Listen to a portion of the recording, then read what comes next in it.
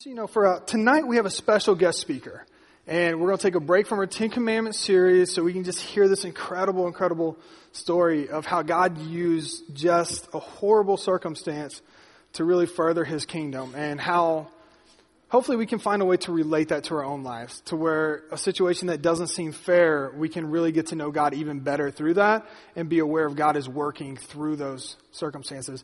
But with it, we're going to do things a little bit differently tonight. What we're going to be doing is Malinga is going to be joining us. He's going to come up here. He's going to share a story and share what happened.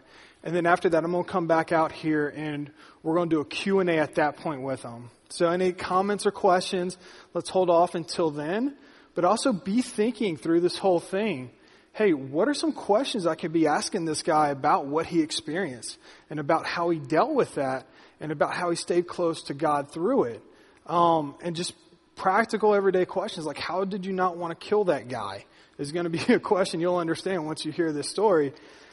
So think about, what can I ask him at the end of this so that you can understand that story a little bit better and how it relates to you. So we're going to be doing that, and I don't really want to prolong it anymore just because it's such an amazing story. I've heard it before, and I absolutely love the story. So if you would, though, just take a second, stand up, greet someone around you, shake some hands, fist bumps, whatever you feel like doing. Won't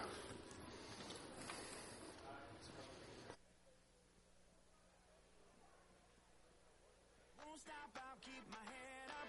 No, I'm not here to stay. There's gonna be brighter days. There's gonna be brighter days. I just might bend, but I won't break. As long as I can see your face. When life won't play along and life keeps going wrong and I can't seem to find my way.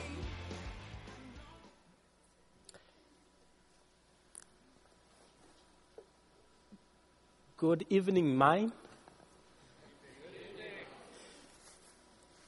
I'm honored to be here this evening. I'm grateful for the lives of Pastor Lynn and Mama Lisa for the gracious invitation that they have extended to me, my wife, and 5-year-old month son called Joseph. They've loved on us. They've treated us like their own children in their house. So when you meet with them, please extend my thanks to them. Let's pray together so that we go into the sharing of the story. Father, I thank you for your love and goodness to us. I thank you, Lord, for the privilege that you've given to me to be able to sit before your people, Lord, and share your working in my life. Father, even as I sit before your people, I do acknowledge, Lord, that it is not about me, but it is about you, your purpose, your will, Lord, and that your name may be glorified. And my prayer is that as I share my story, may you be glorified. May the lives of your people, Lord, be rekindled with love and passion for you through this story. May each one of the lives of these your dear children, Lord, be blessed even as I share this story to the glory and praise of your name. In Jesus' name we pray. Amen. My name is Mulenga Chela. I was born in Zambia. Zambia is a nation in the southern part of Africa, central southern part of Africa, and that's where I come from. I remember when I was in my last year of high school, I felt the Lord call me, and I felt a strong call of God, and from then onwards I purposed to serve the Lord in full-time ministry as a minister of the Word of God. That led me to become actively involved in a number of ministries in the local church that I belong to. I got involved in reaching out to abandoned children who lived on the streets, fed from the streets. I would reach out to them, bring them into church, teach them the Word of God, pray for them, and encourage them in Christ. I continued doing hospital ministry where we would go into the hospitals, pray for patients, lead them to Christ, and encourage them through their trials and challenges. I got involved in evangelism ministry and a number of other ministries in the local church. The leaders in the church then saw the call of God on my life, and they decided to give me the first church I led at the age of 20, and after I started leading that church, I saw my need of going into seminary. But my parents could not afford to send me into college. So I waited for 4 years until God opened an opportunity for me to go to a university called Northrise University. While I was studying for my diploma in theology at Northrise University, in the second year, the lecturer was teaching us on a subject called leadership preparation. And in that subject, he talked about how God uses the trials and the challenges that we go through in life in order to strengthen our faith, in order to prepare us even for the leadership responsibilities that He has for us, in order for Him to sanctify us and make us more like Christ. And as he went on talking about those things, he mentioned the life of Joseph in the book of Genesis, chapter 37, going onwards. He said that Joseph's brothers abandoned him, they beat him up, threw him in a hole, and later on sold him as a slave. And where Joseph was sold as a slave, he ended up being wrongly imprisoned. And he spent some years in prison. And our lecturer said, through the trials and the challenges that Joseph was going through, God was preparing him for the leadership responsibilities he had ahead of his life. And our lecturer wanted to emphasize his point. So I was there listening attentively to what he was teaching us as one of the youngest students in the class. It was a class of about 13 theology students. And this lecturer pointed at me and said, God can even take this young man here, Mulenga, and send him over into prison in order to prepare him for ministry. And when he said those words, I was shocked. I said, what?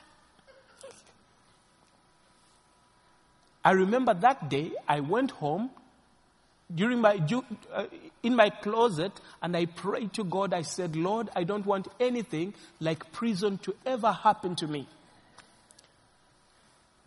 2 weeks later, I was in a house with a friend of mine, worshiping the Lord Jesus Christ, loving Him, just seeking for more of Him in our lives. And as we were praying, this friend of mine stopped praying. He looked at me and said, Mulenga, I hear the Lord is saying that He's proud of you and He's proud of the work that you're doing in ministry. And I hear the Lord is saying that He's going to send you into a foreign country.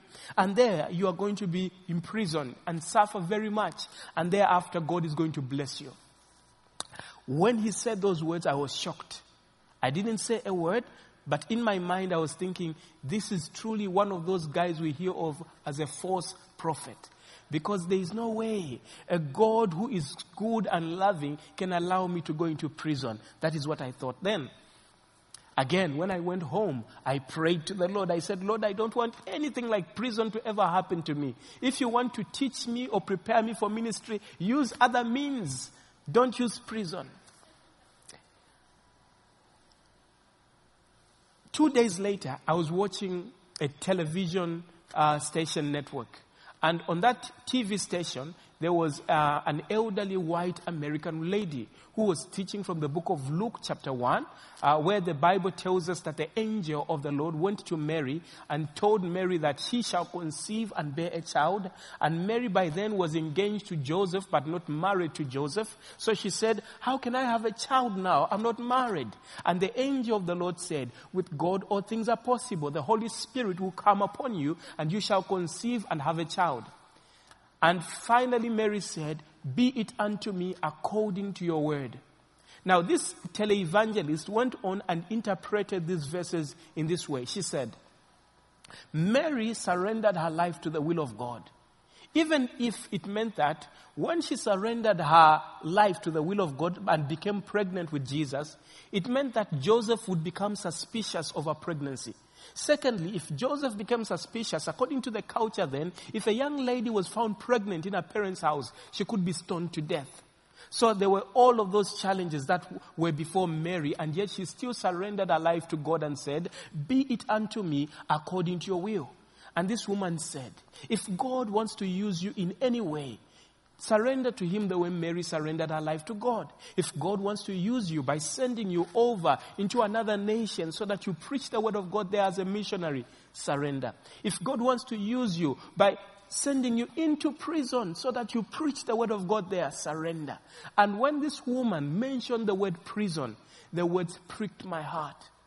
Because I came to a strong conclusion that it was God telling me that He wanted me to go into prison so that He could use me by preaching the gospel there. At that moment, I got up, went to my place of prayer, and I knelt down, lifted my hands to God with tears dropping down my eyes. I cried and I said to the Lord, Lord Jesus, I no longer hold back from you. I surrender to your will and your purpose for my life, even if it means imprisonment. Be it unto me according to your will. And after I had prayed that prayer, 10 months passed. I had even forgotten about the prayers that I had made. Then I was introduced to a man who said that he was a missionary serving the Lord in the nation of Tanzania. The nation of Tanzania is right on top of Zambia, and that's where this man said he came from. So it's a neighboring nation from my nation. And the man talked like a very nice Christian. He spoke Christianese, I can say. He talked about the number of orphans he helped. He talked about the numbers of widows that he helped. He talked about how great his organization and how many people they were helping in Tanzania. And after spending some time with him, the man asked me to go with him into Tanzania so that we could see the great work that he was doing.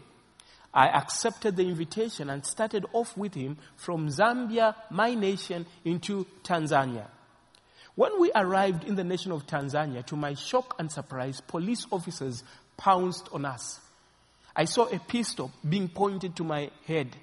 I was shocked and I asked the officers, what is going on here? Police officers then told me that the man that I was with, who told me that he was a missionary, was actually an international criminal. And the vehicle that we were traveling on, that he was driving, was a car that he had stolen. And the police officers said that because I was a foreigner in that nation with an international criminal in a stolen vehicle, they said that I must have been a criminal as well. And they ended up putting me in prison for 2 years while waiting judgment. Now you have to understand that African prisons are different from American prisons. American prisons are what we consider a 5-star hotel in Africa. You people are blessed. Before being taken to the main prison, I was locked up for 14 days in police lockup. Inside the police station, there was a small room about the size of a bedroom, and in that room, there were 30 men. In the corner of the room was a toilet that had no running water. It was broken, and all the dirt would pile up right in there.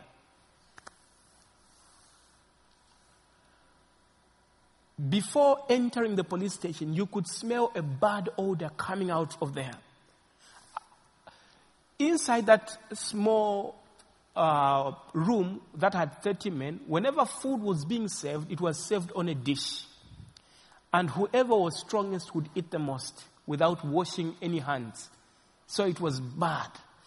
The place had bed bugs all around the wall that you could actually see, the way we see ants crawling on the ground. We could see the bed bugs around the wall. It was dirty and smelly and disgusting.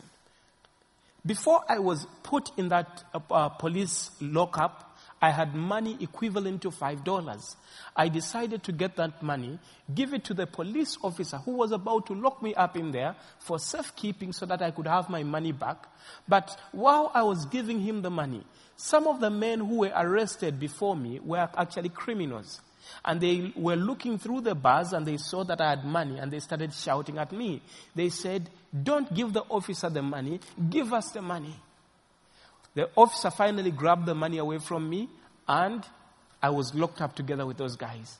About 5 big guys became furious with me. They came, held my hands and legs, they searched my pockets, and when they found that I had no more money, they punched me, insulted me, beat me up, and finally they threw me into the toilet, into human waste. And I broke down and I cried. I spent my night there because whenever I tried to go out, they would punch me. So I stayed in there for the whole night.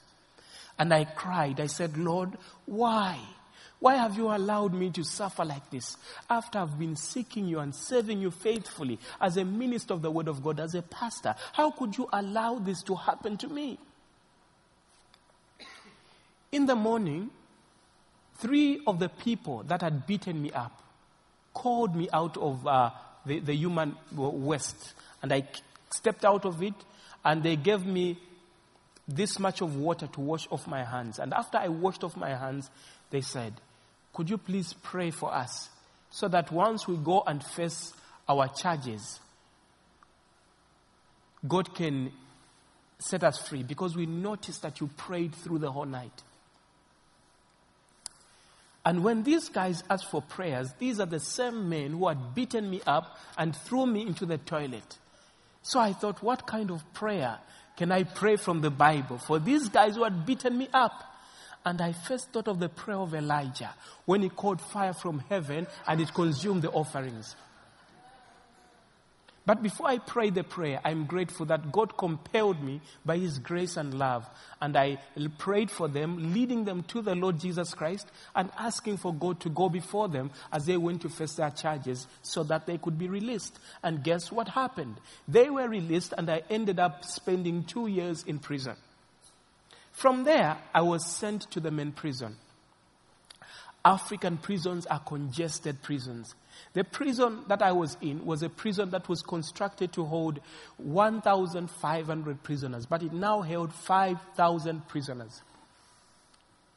Inside the prison, there were cells that were constructed to hold 15 men, but they now held 45 to 75, a maximum men. Inside those cells, there were mattresses meant to be slept on by one person. And 3 people would sleep on them. So the way we slept, one person's head would be facing this side, the other person's head would be facing this side, and you could not turn until the captain of the cell asked you to turn, because there was no room to turn. The food in prison was bad. And before I go on to the food in prison, I have to mention that the person who was sleeping on the mattress next to me was a man who had killed his father, mother, and 2 other relatives with an axe in one day. And I believe God put him there to ensure that I prayed every night. The food we had in prison was bad. We daily had partially rotten cornmeal boiled in water, ground cornmeal boiled in water with partially rotten beans, which was partially cooked. After going into prison, I started complaining. I said, Lord, why? Because that did not measure up with my understanding of God. Initially, I thought, God, if you worship and serve the Lord faithfully, He will bless you and prosper you. But there I was finding myself in prison after I've been seeking the Lord faithfully. And I started complaining, and I thought, Lord, why? During those moments when I was complaining, I was introduced to a godly man who was in prison. Prisoners respected him, and they called him their pastor. The man was serving life in prison, and yet was serving the Lord with a joyful heart. When I met with him, he had a smile on his face. When I finally asked the prisoners, I said, what did he do? They actually arranged a meeting for me to meet with him, and I asked him the questions. I said, sir, what did you do? And how did you get into prison? Because I could not figure it out what this godly man was doing in prison. So the man told me his story. He said, in 1973, he was working with his brother and other young men. And when he was working, some of those men had actually committed murder. And when the police officers went to arrest them, they arrested the entire group. And they sentenced them to be hung to death in 1973. So the man has been in prison since then. The nation of Tanzania has had 4 different presidents, and the man is still in prison for over 43 years. I asked the man, What did you do? He said he didn't do anything. He didn't even deserve the crime for which he was convicted to be sentenced to death. After being sentenced to death, he was put in a prison within a prison, because prisoners who are sentenced to death are not allowed to mingle with other prisoners. They are in a separate place. And in that place, prison warders would call on them, take them to the place where they are hanged, and as soon as one of them is hanged, the remaining prisoners would be called upon to take the body of their friend. The prison warder would ask the prisoners to take off the clothes and wash them and wear them, and take the body of their friend and put it somewhere. So these guys live like animals waiting to be butchered. They do not know when the next person will be called on. And while this man I'm talking about was in that place, he remembered the gospel of the Lord Jesus Christ that people shared with him before he went into prison.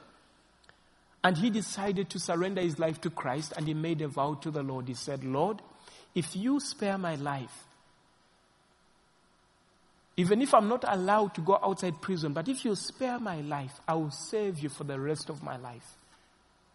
And guess what happened after he prayed that prayer? 3 months later, God changed his sentence. Instead of him being hung to death, he was allowed to spend life in prison, and he was allowed to mingle with other prisoners in prison. And from that day, that man started preaching the gospel like a madman. He runs from one end of the prison to the other end of the prison, preaching the gospel of Jesus Christ. And by the time I left prison in 2008, he had led over 40,000 men, a literal count, 40,000 men to Christ.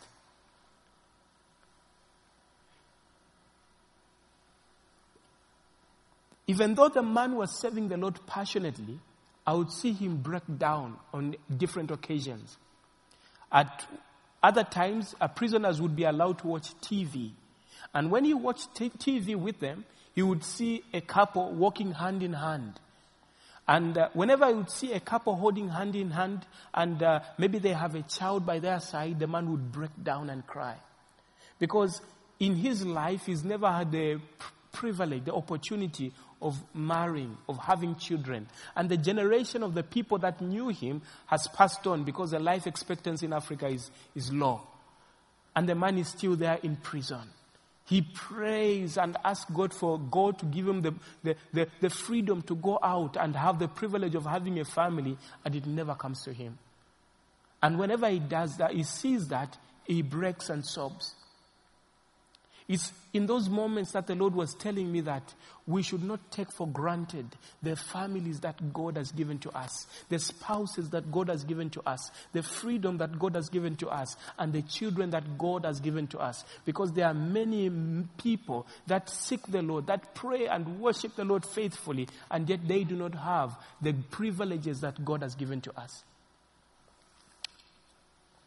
After hearing the story of this man, and seeing how passionately he was serving the Lord, guess what? I stopped complaining. I stopped having pity parties. Because I came to realize that here was a man who had spent more years in prison than the years that I've lived on earth, and yet he was there busy seeking and serving the Lord passionately, and I was only in prison for a few days, and I was busy complaining. And the man just inspired me to stop complaining, and I started seeking the Lord passionately and serving him together with him. So this became my daily program. In the morning, when we were released from the cells, we would start preaching the gospel of Jesus Christ. After having our main meal at noon, we would continue preaching the gospel.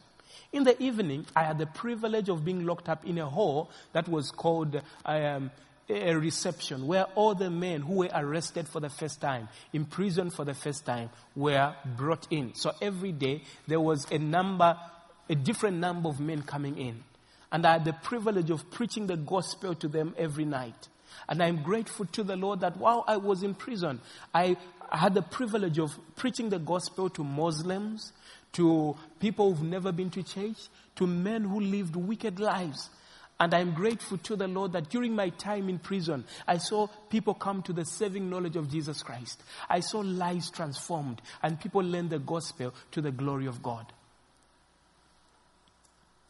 How did I get out of prison? The man who had deceived me and told me that he was a missionary was actually arrested with me. And after we had spent 6 months in prison, the true colors of this man had manifested. The man was a wicked criminal, a crafty con man, who, after spending 6 months in prison, conned and deceived even the most feared criminals in prison. He made enemies with prison warders, deceived them, conned them. He made enemies even with fellow prisoners, and almost everyone in prison hated him, and they did not want to do anything with him. The man had plans of escaping from prison, and when his plans failed, he decided to end his life by taking an overdose of medicine, and instead of dying, he became unconscious. Now, I'm not a medical personnel, so when I say conscious, I'm talking about him not being able to move, walk. He just lay on the bed. He couldn't even speak. And when this man became that sick, the prison officer in charge of the prison called me. And he said, with a genuine heart of concern for me, he said, Mulenga, we know that you are a man of God. We've seen your character here in prison. And we know that that man is a wicked man. And now that he is sick, we advise you, don't help him. Because whatever happens in prison, magistrates in court will hear about it. Police officers will hear about it. And when they hear that you are helping this man, they will think that you are his ally in all the criminal activities that he's been doing. So leave him alone and let him die. I am grateful to the Lord that when I walked into prison, I carried my Bible with me. And I read the Bible every day. I prayed through the Bible every day. And as I read the Bible, I felt the Word of God become alive to me. I felt the Lord speak to me, strengthen me, encourage me through His Word.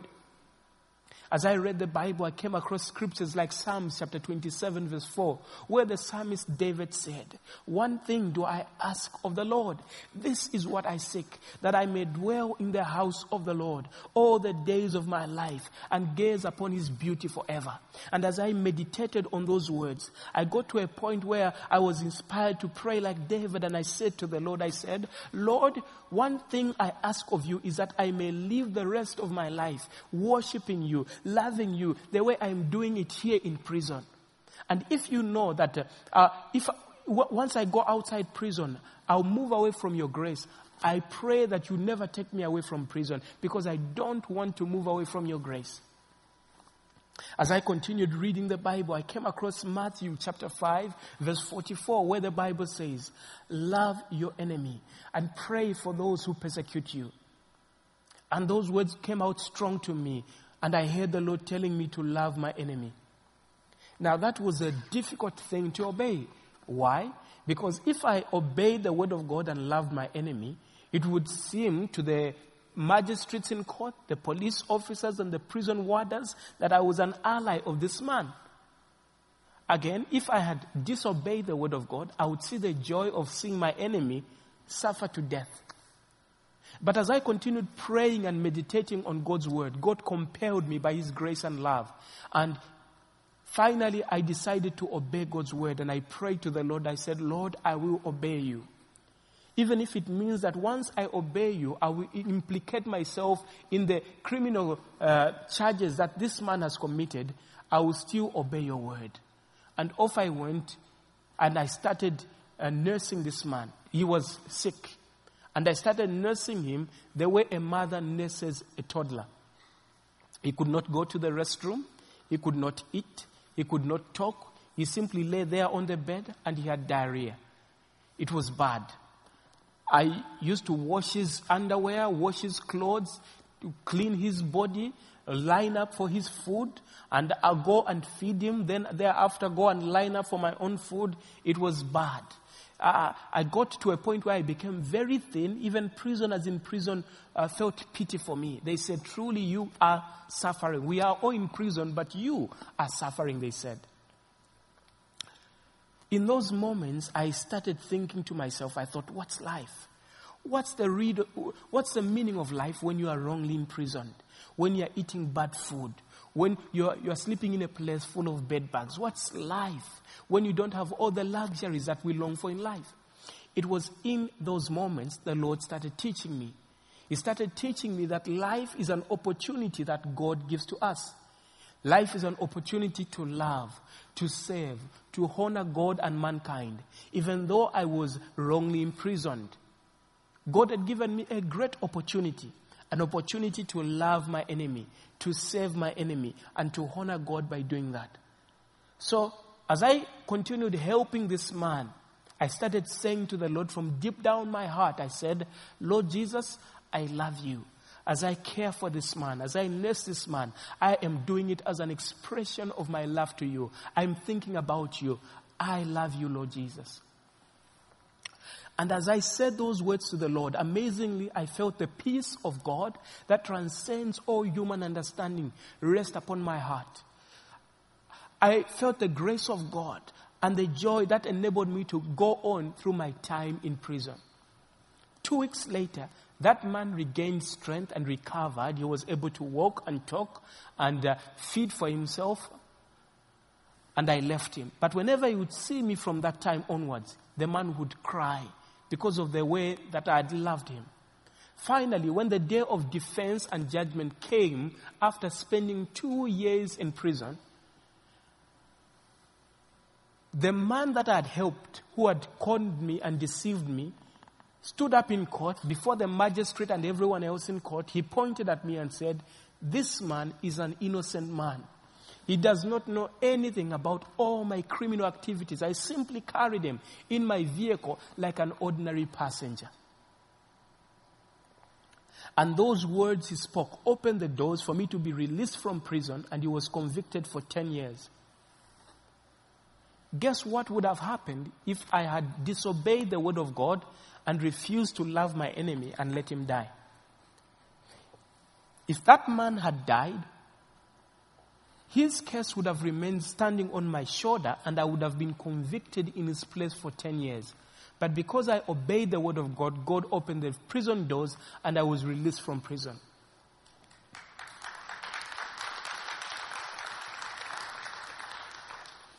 When I look at what I had gone through, the suffering that I had gone through, the pain that I had gone through, do I still regret it? If God had given me power to change these past events, could I change them?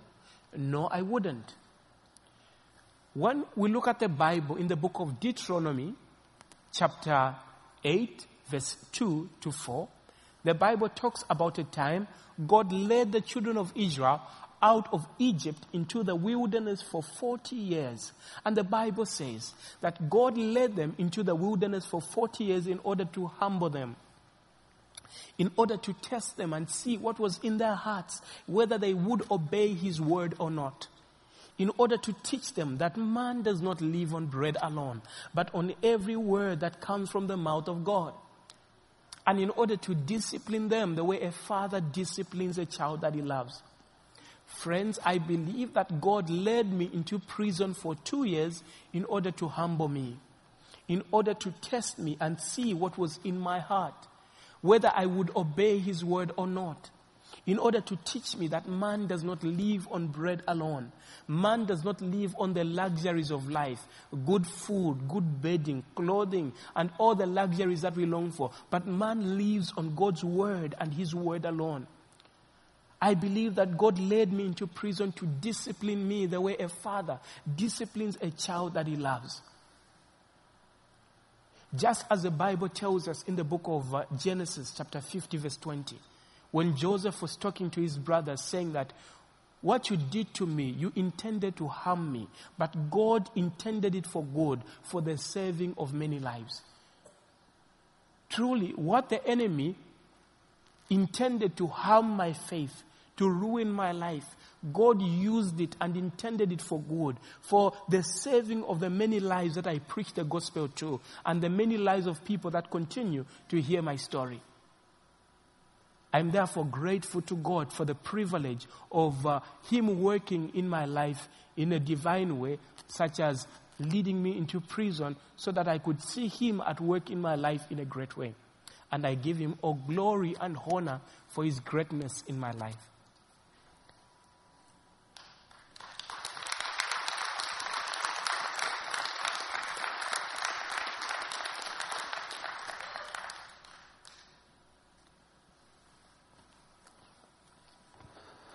All right, let's give it up for Malinga one more time.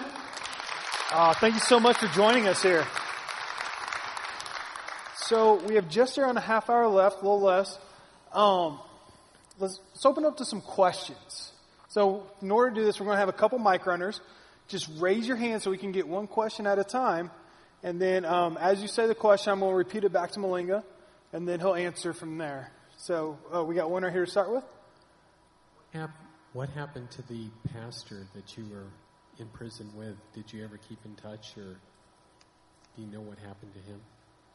Have you kept in touch with that guy that was named Pastor, the one that was there sentenced for life? Have you been able to keep in touch with him over the years? Yes, sir. I have kept in touch with him. In fact, last year we went into Tanzania with a few friends of mine and sought legal help trying to get him out of prison, which is still pending. And by the grace of God, this July, I'll go back to Tanzania and try to push it on. And I'm grateful to the Lord that when I go back to Tanzania, we'll have the privilege of preaching the gospel inside the very prison where I was held. Wow, that's incredible. Hi. Well, that was kind of towards the question I was going to ask. I was wondering if you've had the urge to, or if you've gone already back into the prisons to preach the gospel. So yeah, is that trip you're about to take back, is that going to be your first time back, or have you already gone back before? This is going to be my second time back. I have already been back there, and after we went back, we took some Bibles and gave them to the prison church, and this time we have sought legal authority for us to go inside the prison and share the gospel. That's incredible. So, all right, in just 1 second, we're going to have the microphone get back to her back there. So how did it feel when you went back to that prison for the first time? When I went back into the prison for the first time, I saw the greatness of God. The passages in the Bible where Joseph was taken out of the prison and he was now promoted to become the vice of Pharaoh, I felt that real in my life. I saw the working of God in my life, and that just going back into the prison reminds me of the greatness of God, the faithfulness of God. All right. So we have a question back there. Yes, I've had the privilege of hearing you before, and I seem to remember that you had a number of some of the souls that you saved. Do you have a number in your head, or do you even know how many people came to know the Lord while you were there? So earlier you talked about that guy named Pastor. He had saved about 40,000. And she's talking about, how about you yourself? How many people did you help lead to Christ? How many souls did you save during this experience you had? Mm-hmm. Inside the prison where I was, it was a prison of 5,000 men. And every day we had an influx of prisoners going out and other men coming in. An average number that came in was 20. Sometimes it would go to as much as 50 men coming in per day. So during the 2 years I was in prison, people always came in and out. I would not even know exactly how many people I ministered the gospel to, because there are too many to count. But on an average, per week, I led over 7 men to 8 men per week. And sometimes it was more, so you can do the math. Oh, wow. That's amazing.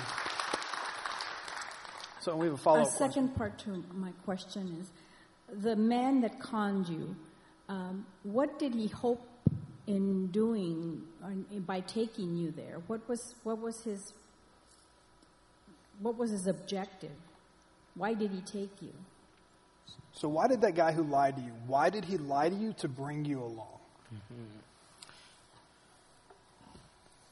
After going into prison with him, I came to learn that he was using me because after I met with him, He saw how I preached the word of God. He saw my prayer life. And I believe that he wanted to use me so that whenever people would see me standing together with him, they would think that we were all genuine pastors.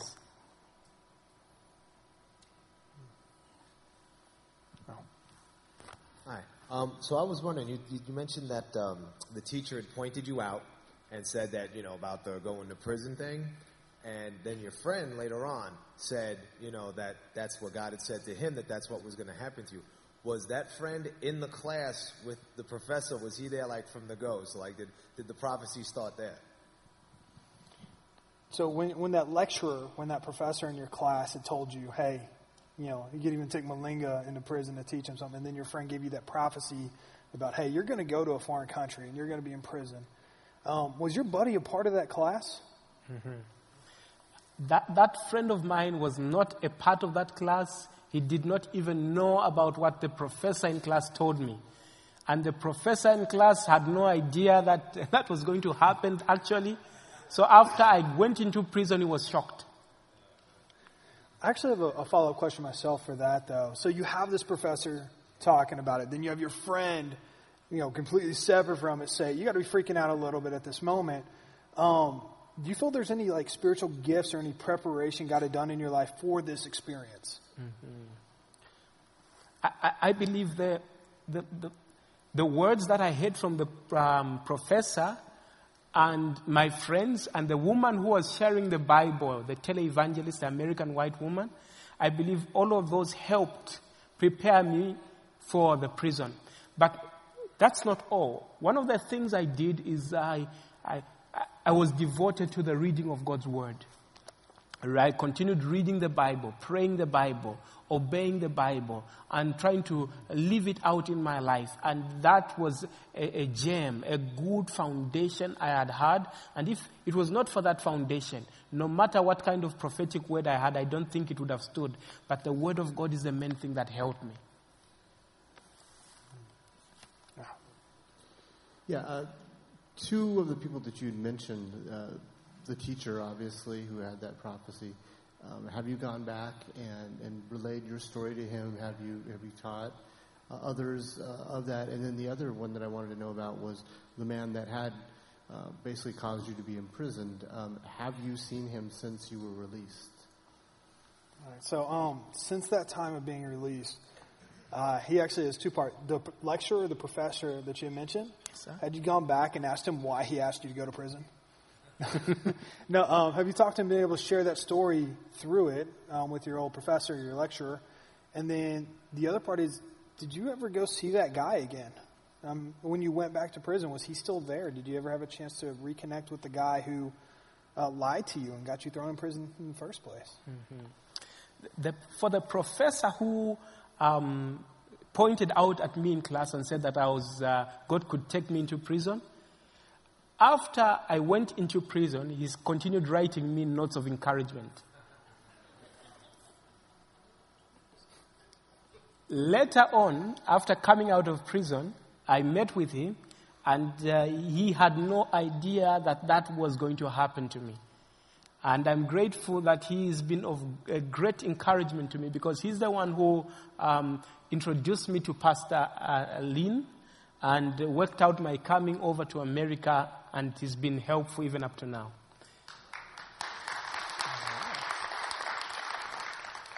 For the con man,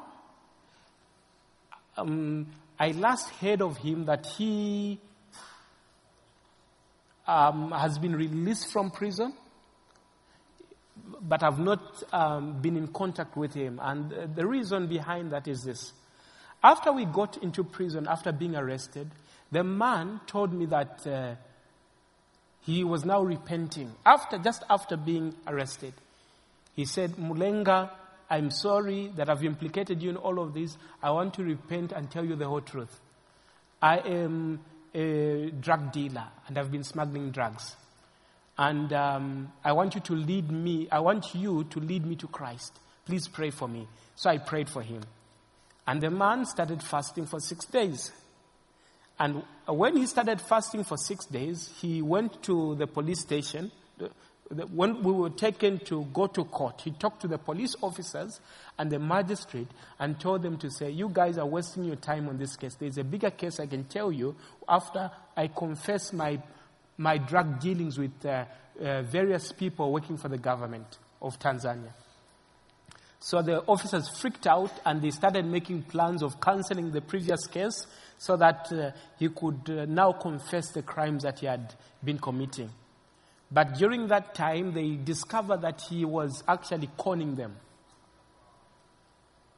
And when they discovered that he was conning them and his repentance was not genuine to me, I decided to leave him alone.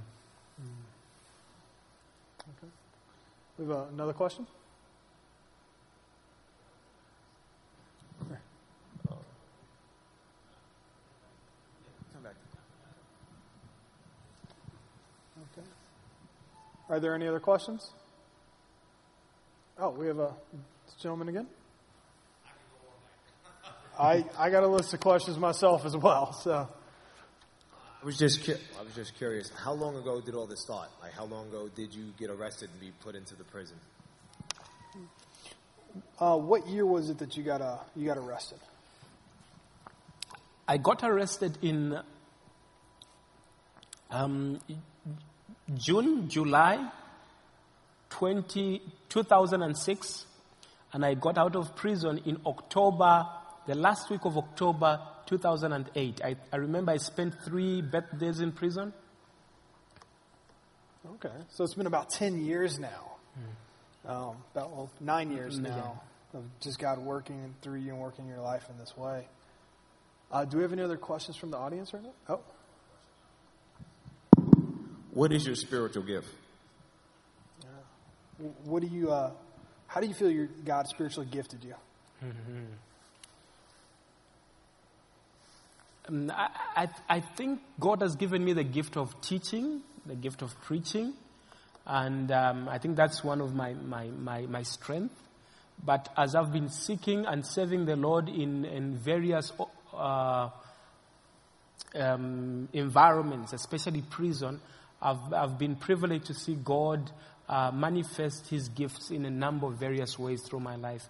I believe that the more available one is to God's service, the more the working of God they will see through their life.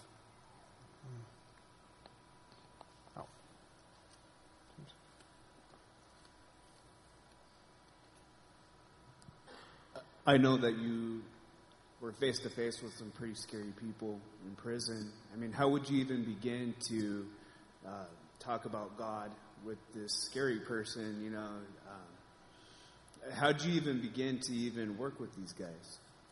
Like, how would you start a conversation with them?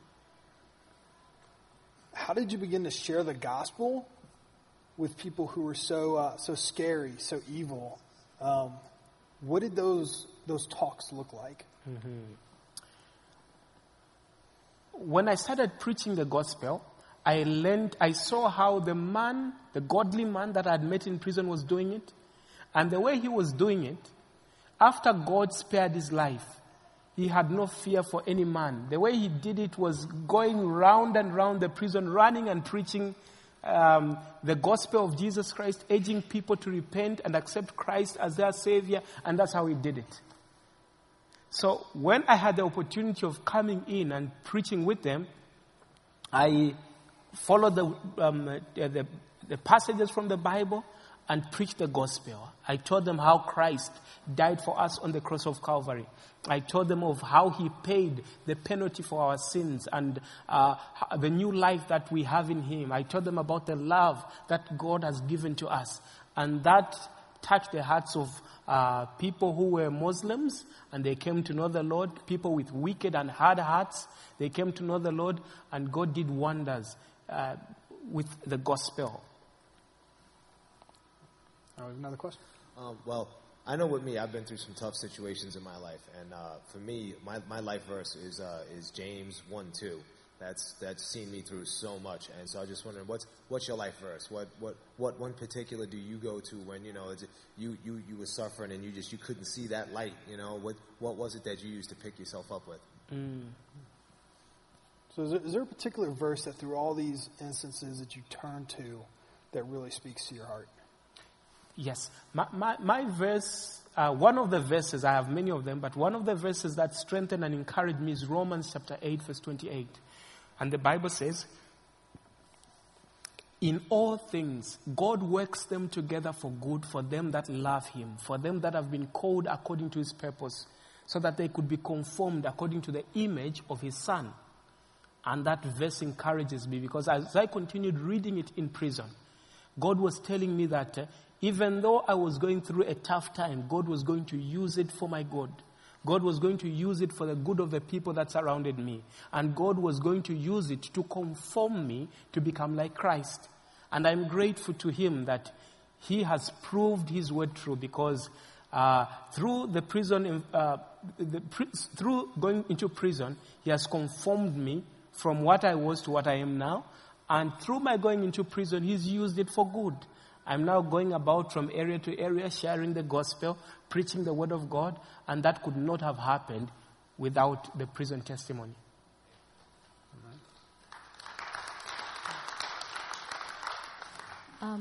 I know that God allows through a negative situation, he brings the positive, the beauty out of that situation. But because God allowed you to go into that environment now and truly know what it is for someone to be in there and know, did that help you to develop a certain love and an understanding and have a passion for that type of ministry, for the prison ministry, because you lived it?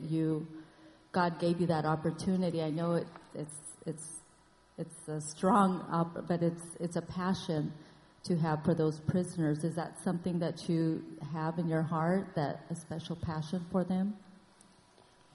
So through this experience, do you still feel kind of a calling, a heart pull towards ministering to prisoners? Yes, sir. My plans, let me start from here. In 2013, I was invited to come over to America and share my story at Baylor University in Texas. And I shared my story there, and the dean of the university offered me a scholarship after hearing my story. So my wife, my son, and I are at Baylor University, where I'm studying for my master's in divinity. I'll be graduating next May in 2016, and we plan to go back to Zambia in Africa and plant churches. And the church that we're going to plant, the first one, is going to have a number of ministries, which will include prison ministry. We'll be going into African prisons and Zambian prisons and preach the gospel, disciple prisoners, and we'll be also doing hospital ministry. I will be reaching out to men with addiction problems and women, prostitutes, and various people with various spiritual challenges so that we can help them be transformed for Christ. That's incredible. I know that you go to church now, and we all accepted Christ differently, but how did God come in your life in the beginning of this whole story? How did he come? So when did you accept Christ into your life, and what were the circumstances around that? My accepting Christ was a process, but I could also say it was an event. It was a process in the sense that as I was growing up at school, when I was in my primary school, some pastors would come in, give us Gideon Bibles, and encourage us to pray the sinner's prayer. And as I continued growing up, I would watch some tele-evangelists asking people to receive Christ, and I would pray with them. But the final event came when I was 18 years old. I was invited to a church by my mother. Initially I was going to a Roman Catholic church. In the church that I was going to, they did not preach the gospel. So I was invited to a Protestant church where they taught the gospel and the Bible, and I decided to go up front and surrender my life to God. And I took that seriously, and from then I got devoted to knowing God better, reading His Word, working closer to Him.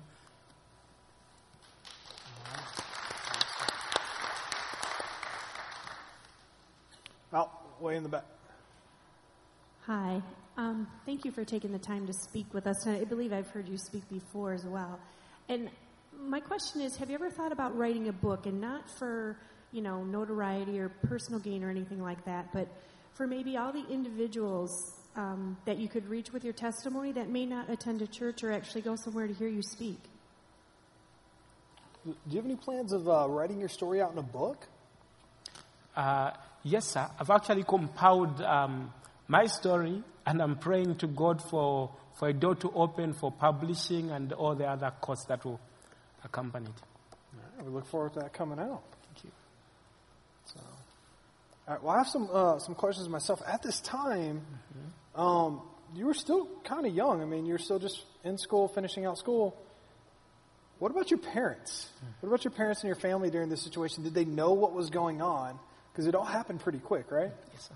All right, so what about your family during this time? When this happened to me, I was living in my parents' house. So when I went off into Tanzania and fell into prison, in Africa, you don't have any right to use a cell phone or call anybody in prison. Secondly, when you write letters, the prison warders would receive them, and sometimes they would use them as evidence in court, and they would not send them anywhere. And some African prisons struggle even to provide food for prisoners. So later on, helping them with communication and et cetera, is difficult, to almost impossible. So there was no communication with my parents. My parents came to know that I was missing through one of my friends who went on the internet and Googled my name, and there it popped up saying that I was imprisoned for stealing a car. And my parents' hearts broke because when I was growing up, I was the priest of the house, and when they heard that, they cried. My father gathered up a few money that he could and came to Tanzania, and one day I was seated with other prisoners, dirty, looking very thin, and then I was called into the prison officer's office, and lo and behold, I saw my father seated on the chair, and there I went and sat down because I could not be allowed to stand, so I sat down on the ground, and my father sobbed. He cried. The prison officer allowed us to hug. I hugged him, and he continued sobbing. So during that time, my father tried his level best to talk to the judges, the police officers, to release me. He told them that I was innocent, but they could not buy it, and they wanted to be bribed. My father had no money, and his high blood pressure was shooting, and I thought, what am I going to tell my father, since he's got nobody here to help him? And then I remembered, in 2004, I had a birthday. My father did not have money to buy me presents, so he dedicated me to the Lord and prayed for me and blessed me. And then I said, Daddy, do you remember that you blessed me on this day and dedicated me to God? He said, yes. And then I said, Daddy, go back home to Zambia. I am in God's hands. God will care for me. When he heard those words, he sobbed and gathered courage, and he left. But I'm grateful that God took care of me even in ways that my father could not have taken care of me. Because while I was in prison, he provided soap, he provided a toothpaste, he provided the various essentials that I needed in order for me to survive in prison. And I'm just really curious, because during all this, all these bad things are going on, you're getting beat up, thrown into the toilet, and you said when you met that pastor, it really encouraged you. But with all these things happening, did you ever just feel like giving up? After going into prison, my theology then did not measure up with what was happening to me. Because initially I thought, if you are faithful and serving God, God will bless you and prosper you. But instead of being blessed and prospered, I was in prison suffering. So I did not measure up, and I got to a point where I started doubting God. I thought, does God really exist? If He does really exist, why is this happening to me? And what helped me is the time I got to a point where I resolved to trust God's word, to trust the Bible. I got to a point where I held on to the Bible, and I said to the Lord that I would trust Him, even if it means that I would die trusting in Him without Him coming through for me. I'll still hold on to Him. And after I had made that decision, I saw God come through for me in amazing ways that proved Himself true to me, and I'm grateful for that.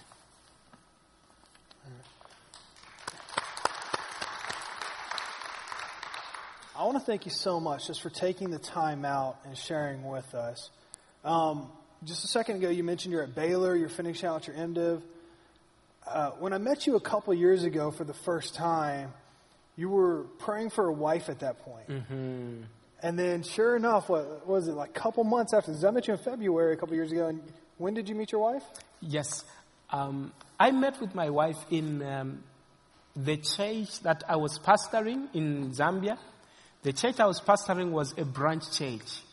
The mother church is where my wife came from, and she was singing in the choir of the church. So I knew her some time back, but I had no clue that God had provided her to be my wife. So when I went back to Zambia in February 2013, I had the opportunity of meeting with her in a Bible study, and I was intrigued with the way she read the Bible, studied the Bible, and I thought she would make a good pastor's wife. And from then, the rest is history. And you've had a kid since then as well. Yes, sir. We had our first baby in 2014 December. He's an American. He was born in Waco, Texas. Well, it's so awesome to hear how God is just continuing to bless your life.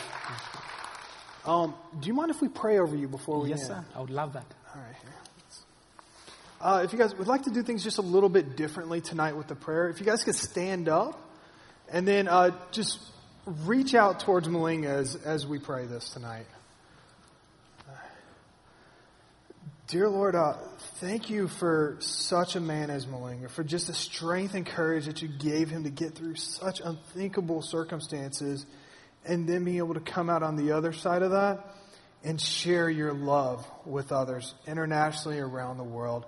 Thank you for the University of Baylor for opening up the scholarship so that he can further his education and serve you in a greater capacity when he returns home to Zambia. And dear Lord, we just ask that you bless the ministries he's a part of. We ask that you don't send him back to prison, dear Lord, but we also ask that you bless his family, his beautiful baby and his loving wife, and just what they're going to be able to do to show your love to others. And we say all this in your holy name. Amen. Thank you. Thank you. All right.